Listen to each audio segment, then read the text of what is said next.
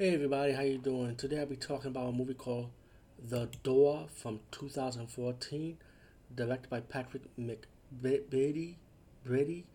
I know I'm saying the name wrong, but I'm telling you the year because there's a lot of movies with the door title, so not to be confused. This is a horror movie and not a very good horror movie. I like to fast forward and tell you the truth right off the bat. This is not a good movie. Had potential to be a good movie, but I'm gonna tell you what this movie is about. You see the movie Descendant back in the late 70s? It's about a portal to hell and a big building, a complex. Well, this movie is somewhat similar to that. About this guy who got a job as a security guard, and his job is to sit down and watch the door.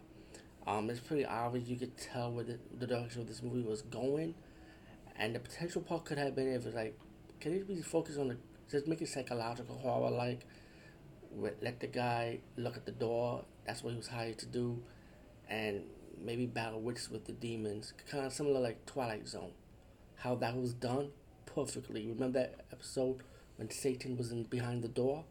It could have been like this, but they fucked it up with this movie. It fucked up when the guy's girlfriend or friends decided to show up at his job. Remember, the guy's a security guard. Why the fuck are you gonna come to the man's job and throw a party? What the fuck is wrong with you people? You know? But one of their drunk friends decided to open the door and go through the door. Once she was missing, all the friends decided, let's go through the door and find her. Of course, it's a giant warehouse complex, and pretty much they start seeing things, and pretty much the demons. I would say demons in that warehouse playing mind tricks on them that they're gonna get killed or disappeared. And the ending is stupid too because it does make sense though why if you come out you pretty much can't you can't come to this world because it's like they got the essence of hell in them pretty much. But let's leave it as that. But this movie is just mainly fucking stupid, boring. Acting is so fucking bad.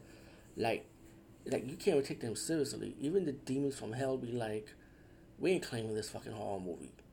It is below hell. It is like the part of hell that we don't want people to know about. Just cover this shit up. It's bad. And the demon effects, like the shadow figures, like corny as hell. Like you don't really see anything. And the actors really was bad about it. The direction of it once the friends showed up, like I said, it could have been better. If it was just the guy by himself, kind of like how that episode of Twilight Zone is. They could have made it like that instead. I would have gone for that, you know. But nah, it's just the group of kids looking for their friends all over the place. Blah blah this, blah blah that. Searching, find. Let's try to find somebody. And you see a few other people that probably survive, and of course, later on, something bad's gonna happen to them, of course.